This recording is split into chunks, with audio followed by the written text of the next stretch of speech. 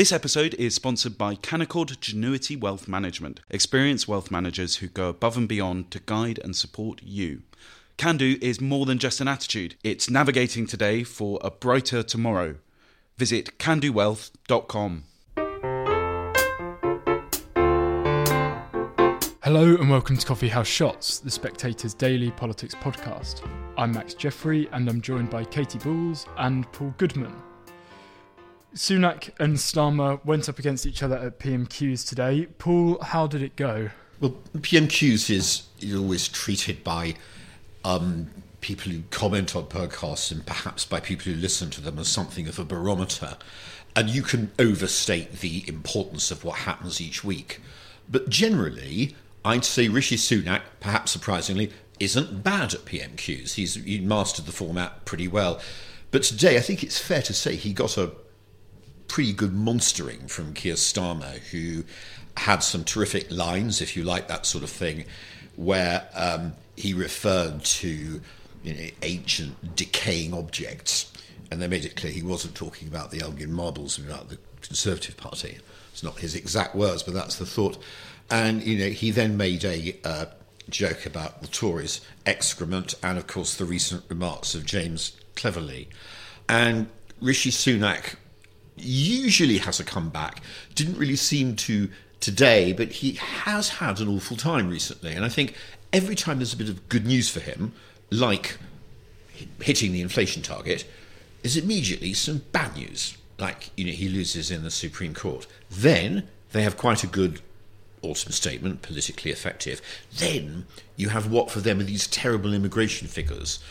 So it really is as though every time he takes half a step forward, he's pushed at least one step back.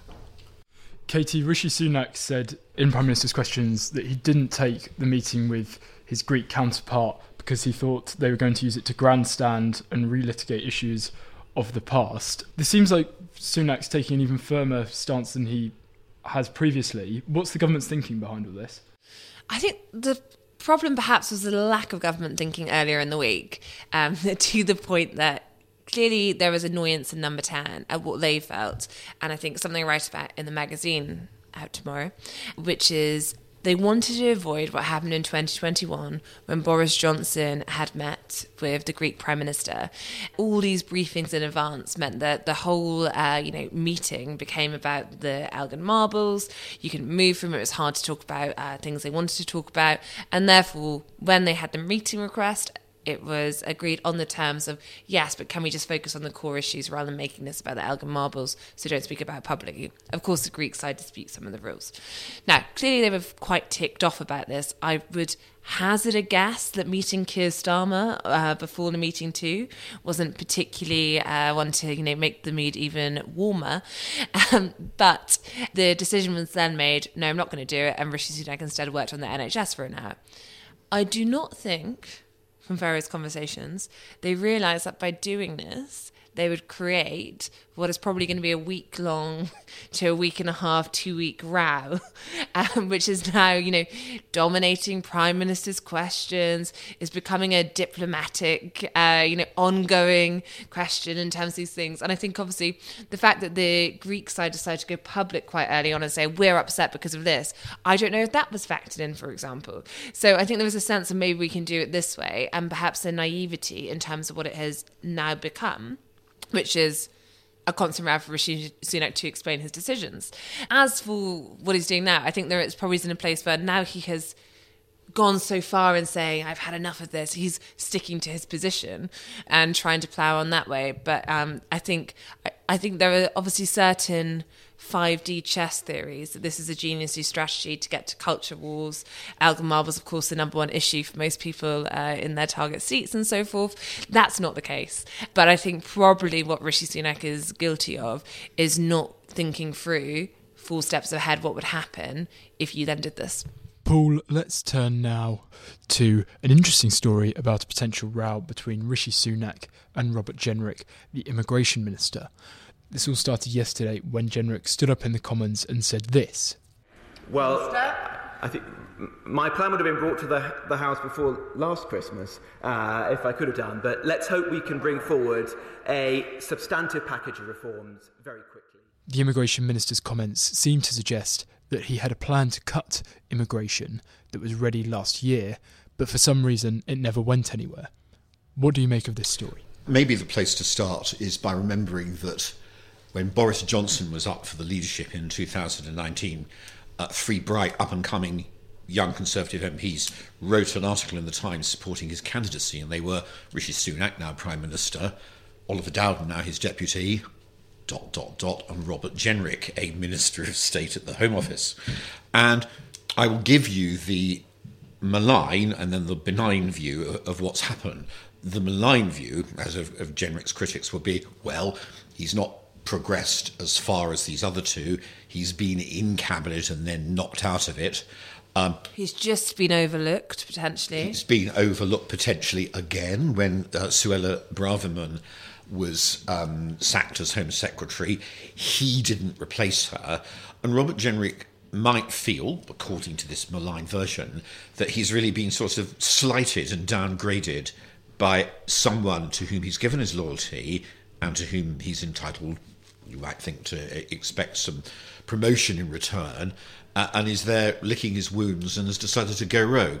Now, the benign interpretation is quite different, which is that the Home Office has a way of radicalising ministers who go inside once they start seeing firsthand the sheer difficulty of managing border control, and that once they're there and they buy into this, get into this Home Office psychology, they go through a sort of profound change. And I would say, to pick between those two interpretations, that none of us have got any windows to look into someone else's soul. But Jenrick has been going on for quite a while about border control and about leaving the ECHR, really for a while back. So I don't buy this entirely cynical calculation about what he's up to. And of course, it is all part of this much bigger debate about legal immigration, illegal migration, the Tories and Rishi Sunak's own view. Katy, is there now a free-for-all on immigration in the Tory party?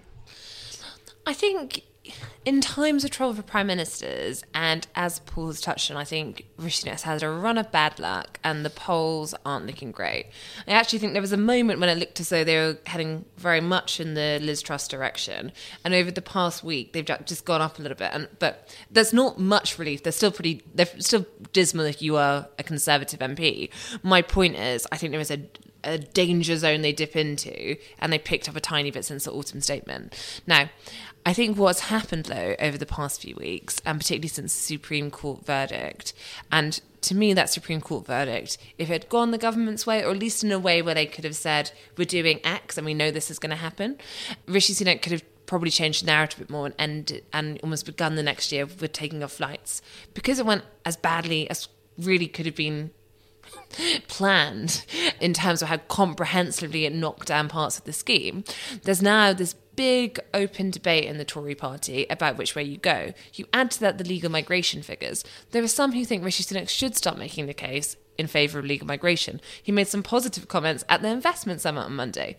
The problem, I think, is those people who think he should make the case, they would like a situation where you could say you've stopped the boats, you've got illegal migration down, and then you could start making a Conservative case for legal migration.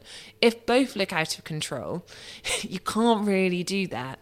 And it means that you have this free-for-all in the Commons. You have a Robert Jenrick, who now I think is being, and I agree with Paul, I think this isn't all just about, I'm annoyed at my old mate who hasn't treated me in the way he treated some other people, and we all wrote an op-ed together for Times Red Box and we're very annoyed. I don't think it is just that. The fact that he is willing now, I think, to let it be known to some people that he is working on his own measures, the 5-point Robert Jenrick plan that was written about widely that other week, but yet isn't actually government policy yet. The fact that in the chamber yesterday, he was effectively saying, well, yes, I think we should do this, and I've been pushing for all those things, means that suddenly the right of the party are seeing him as their new man in town. And it's worth remembering, Suella Braverman and Robert Jenrick went to university together. They are contemporaries. I think they probably have a bit in common in terms of their thinking, despite the fact that when Stuart Braverman was first put there, I don't think this theory is completely correct, but lots of people said Robert Jenrick is there to keep an eye on Stuart Braverman. I think what that missed is Stuart Braverman and Robert Jenrick do see eye to eye, not on everything, but on some things they do.